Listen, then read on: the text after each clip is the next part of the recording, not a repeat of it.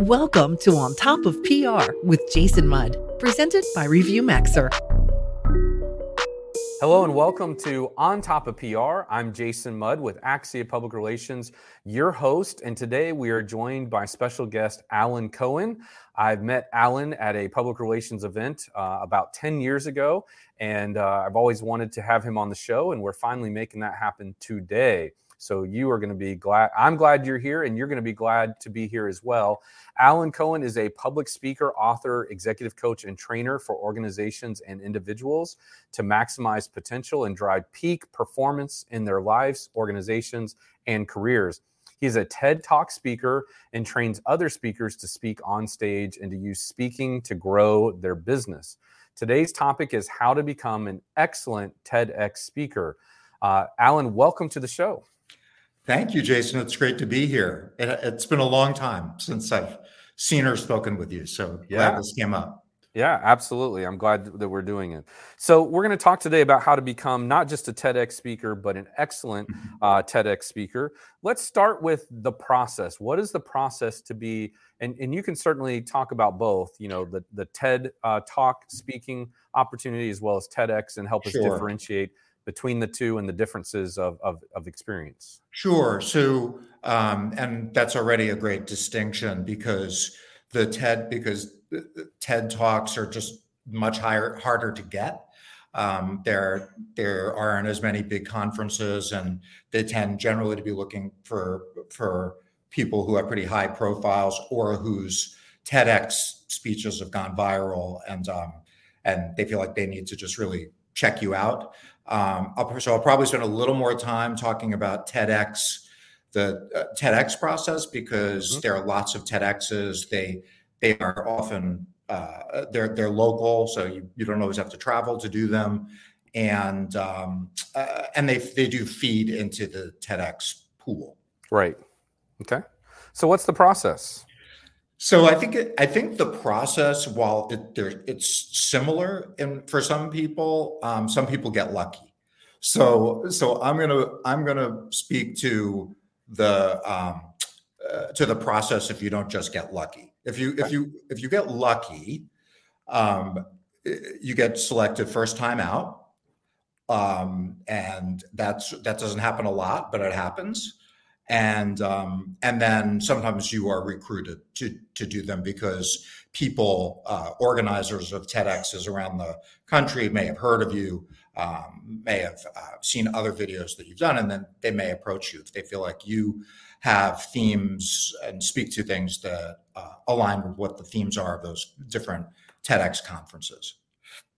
So, but at the minimum, it's researching the different TEDx's that are happening all around the country, all around the world, looking at the themes online, seeing if you can connect your origin story or your journey to one of the themes that's been communicated, and then sometimes they ask for 30-second or 60-second video of you talking about what you're going to speak about. Okay.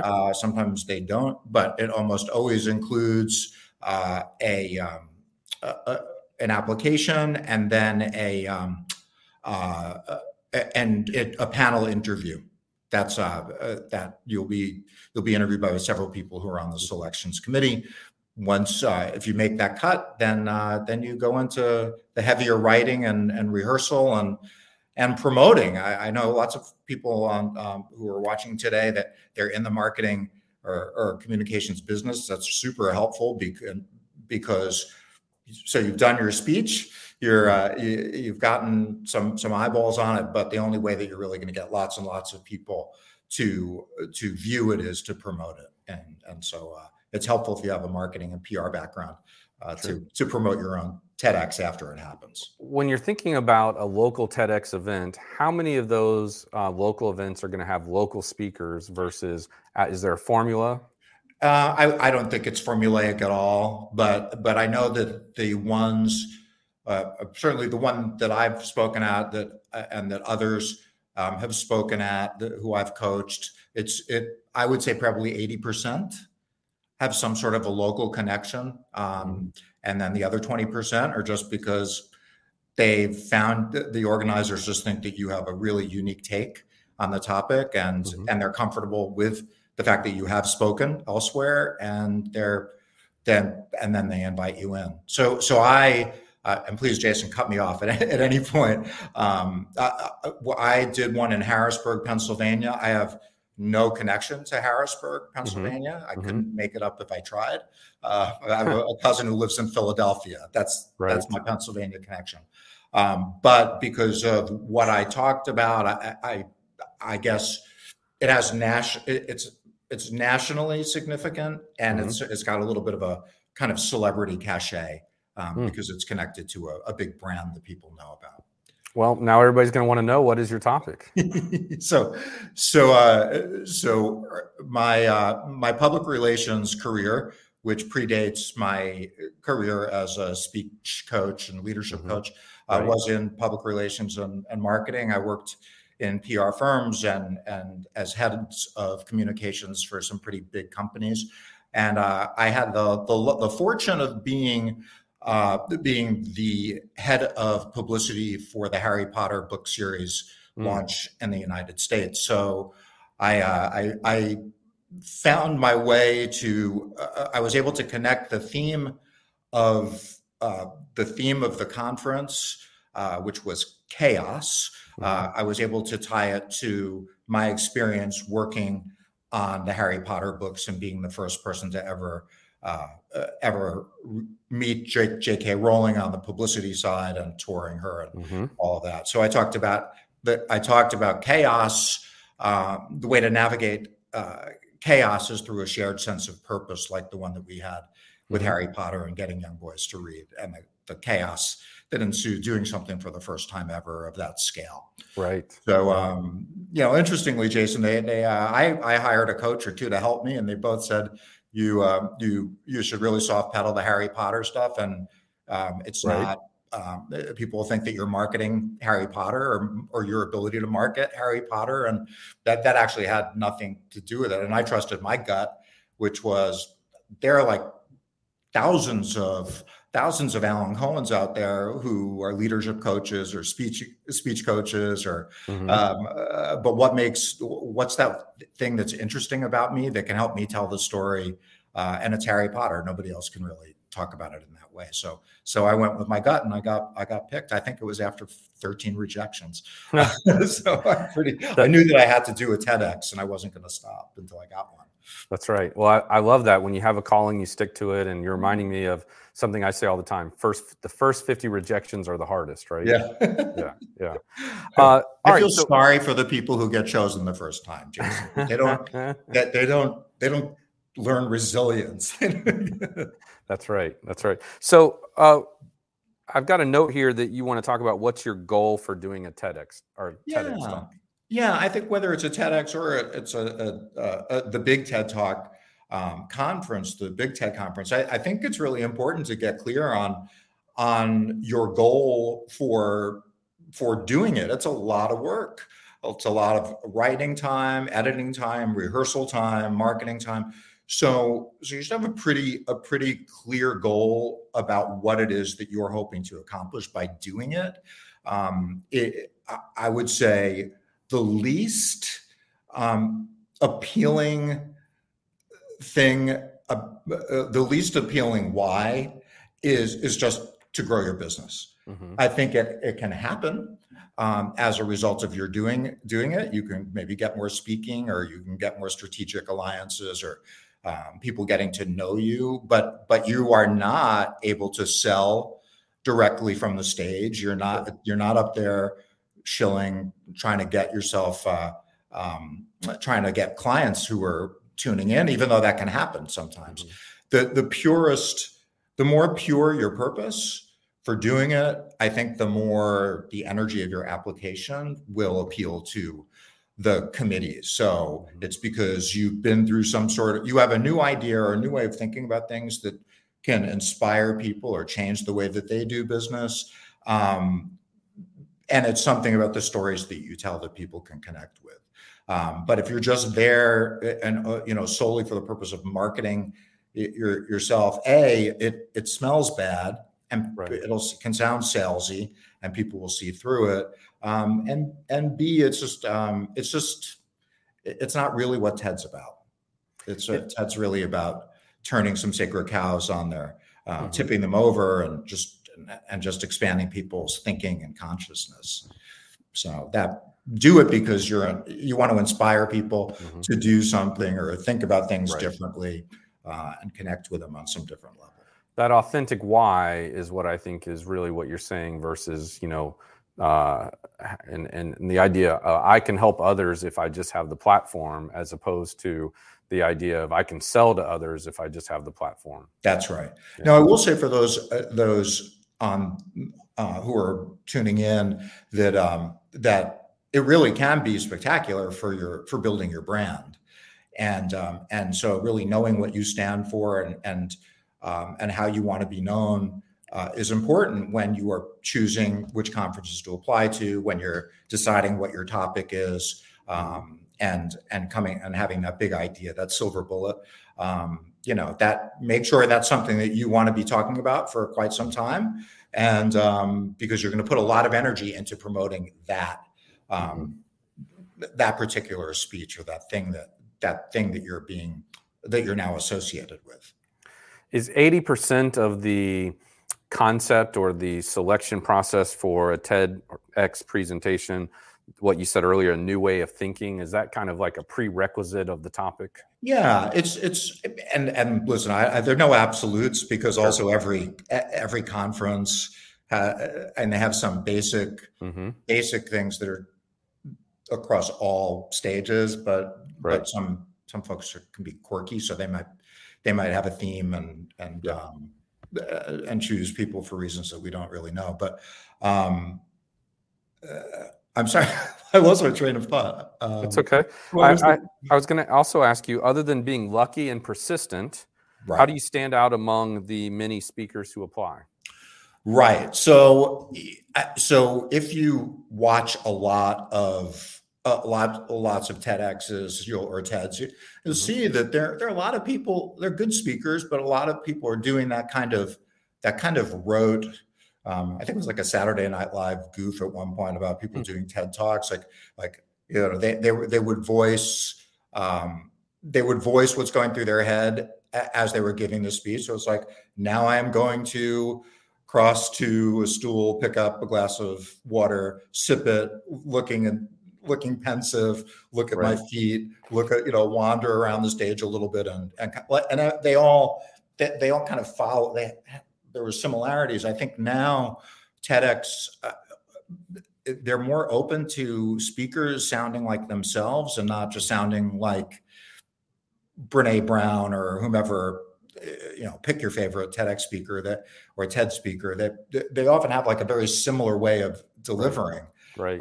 So if you've got props, like bring them. If you feel like if singing is part of your story, then sing. Do creating art on stage. Do that. Play the drums. Whatever.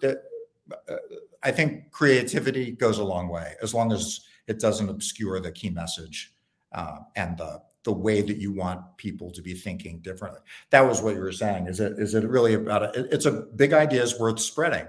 So generally we are aware of a problem in our world, and that it has affected us or those that we care about, people that we know. And you, through your experience, through your expertise, you've come upon some reframing, a different way of looking at a problem or thinking about a problem or talking about a problem, and have a message, have a kind of a silver bullet solution that will help people think about things in a different way, in a new way. Alan, we're a PR agency, as you know. We get people coming to us all the time who, are like, hey, I want to be a professional speaker. And so, of course, I think I have at least two initial questions, which is, what's your big idea, your big transformative idea? And, 90% of the time I hear something very vanilla that, I have a 5-step process for how to be a better leader. Okay. Yeah. And, so does the last 5 people that I talk to, right? And then the other thing is I say, okay, how many public and speaking engagements have you done, either unpaid or paid, in the last year? And, it's not a number that's impressive. And so I'm like, okay, and have you ever worked with a speaking coach? Do you have any professional training?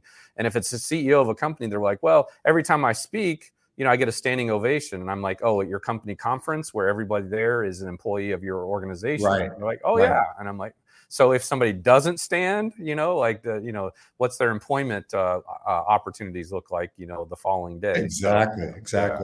So, Alan, not to interrupt you, but we need to take a quick break, and we'll come back on the other side with more of Alan Cohen. You're listening to On Top of PR with your host, Jason Mudd. Jason is a trusted advisor to some of America's most admired and fastest growing brands. He is the managing partner at Axia Public Relations, a PR agency that guides news, social, and web strategies for national companies. And now, back to the show.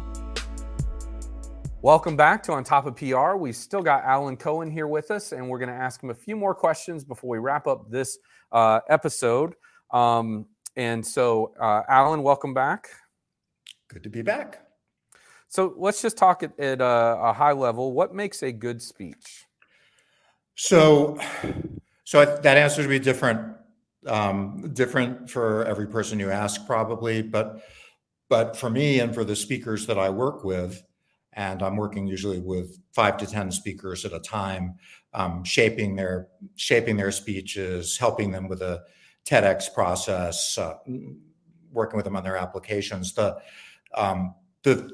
thing that I think makes a great TEDx speech is when people really bring their stories and their histories into the story, and are willing to be vulnerable in that way, to regardless of what the topic is, your ability to connect with viewers, with the TEDx committees, by being vulnerable and really providing great real life examples to back up all of your hypothesis, and I think also, for me, I like when people interject humor.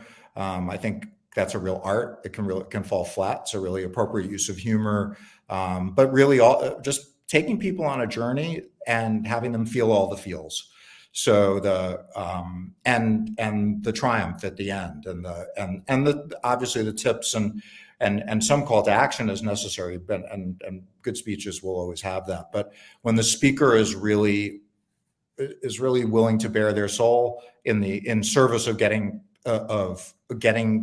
people to really get them and get what they're talking about, I think that's an art. And I don't think all TEDx speakers do it very well. I think some don't really. There's something a little surfacey about them, and I think the ones that really stand out are when you really share your heart, your heart and your head.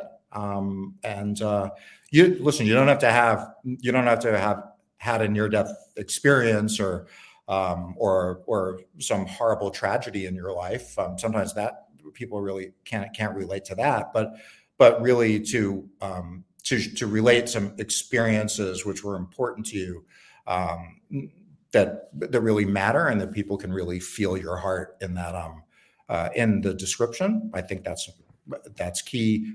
Good storytelling, man. I know, Jason, you're in the business of helping people tell their stories and craft their stories. I did that for a long time in corporate communications, but this is different because it really asks people to go very, very, very deep. And I don't want to work with anybody who doesn't have a story that can move people to action. And I don't like too slick. I think I try to de-slick my speakers, because what's worked in the boardroom doesn't always work in the on the TEDx stage. Sure. So I hope that answers your question. Well, you're reminding me, I'm a professional public speaker myself, and one of my coach says, always says, make big choices, right? And I think that you just kind of said that earlier as well. You've got to be intentional about making big choices. You're nodding. Sounds like you want to say something. Yeah, well, very good reading of body language. But so I think that's I think what can get a lot of us stuck, even in the application process, is being bold with a statement and then being able to back it up. Right. But also to be okay with not having your idea be the definitive answer, because TEDx is it's kind of an inquiry. It's kind of saying, hey, what if artificial intelligence?